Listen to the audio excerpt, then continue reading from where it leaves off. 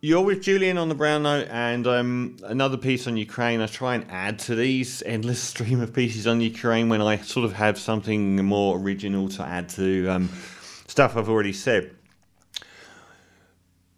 I've sort of conjectured how did such a politically savvy operator as Vladimir Putin, one of the cleverest political leaders, one of the most self-aware political leaders, one of the most detailed political leaders in modern history, make such a blunder as the invasion into Ukraine. I've done lots on why the invasion happened, to do with the encroachment over the last 30 years of NATO into the post-Soviet republic, blah, blah, blah.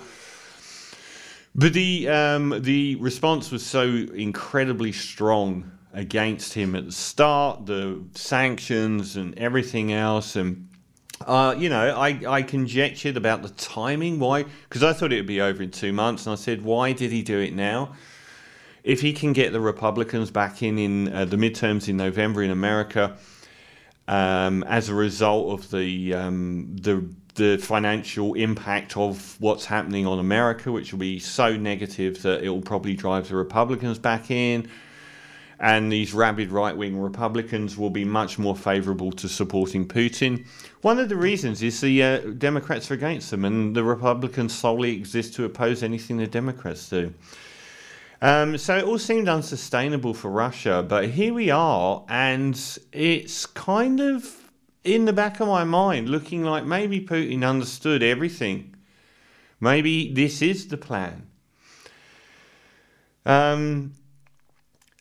I mean, I said it would be over in 2 months. I couldn't for the life of me believe that the Western world would try and fuel the war to go on for as long as possible just to hurt Russia. Because it would be economically devastating to the West. A lot of incumbent governments in Western nations will be turfed out. Like America, if it's got the Republicans holding the House, is essentially neutered for the rest of the term that the Democrats are in. It's the biggest thing in the world to them, should be hanging on to the country for the sake of America, because if the Republicans get in now, they are not going anywhere, and good luck to holding on to democracy in America. But maybe Putin knew the West would do all of this. I said a lot of times, the thing that everyone should do, and I will say again, I'm not for Putin, I'm not for the war in Ukraine, but the number one thing that we should be doing in the West is suing for peace. And no one is. Everyone is just egging on Ukraine to fight for as long as possible, which is destroying Ukraine, killing Ukrainians, just to hurt Russia. But maybe Russia knew that they were going to do that. Maybe Putin is well aware of all of this all along. The US is now in a massive recession. Maybe he's getting closer and closer to those midterms. And America does, like I've said over and over, America seems, and the West seem okay with throwing their people and Ukraine under a bus for the military-industrial complex to make money selling arms to post-Soviet republics, no matter what the impact is on our countries. So we're now edging closer to those midterms, and everything is still exactly the same. Did he know all along? Germany has just gone into a dramatic downturn economically. They've had their gas cut off by Russia, funnily enough. We thought Russia would buckle under the weight of these sanctions months ago, and they haven't. Maybe they can weather this storm better than the West can. That is something that's terrifying, and that is something that the public should be lobbying their governments to stop funneling the war and start suing for peace. Most of the Western world will be in a de facto or complete recession soon enough by the negative economic impacts of the very sanctions that we're putting on Russia. And maybe he knew all along. Latvia is having its gas cut off now. And what are we doing? Oh, let's get Sweden and Finland to join NATO.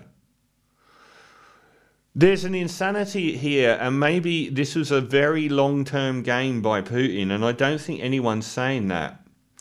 The West used the invasion of Ukraine, which we knew was coming at some point, to launch a de facto war against Russia. But maybe Putin launched a de facto war against the West by invading Ukraine. Maybe further weakening the West was his goal all along. Stop calling him shaky hand who's on deathbed. Our reporting on this conflict, I've said over and over, is the most one-sided I've seen on any conflict in the history of modern warfare. It has been so relentlessly one-sided. It's not serving anyone to call him a madman or a despot or trying to invent some cartoon character villain. It doesn't serve any purpose to say that he's got these health problems or that, he's about to be assassinated. None of these things have happened, have they? How many months ago were you reading about his health problems? About how he's at death's door? About how he was going to be toppled and assassinated?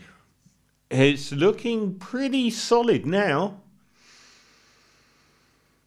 And then you've got America doing absolutely nuts things like choosing now to support Taiwan. You could have supported Taiwan at any point up to now, and now you're supporting Taiwan, which is creating a homogenized bloc of China and Russia. The people running this game maybe are solely the military-industrial complex.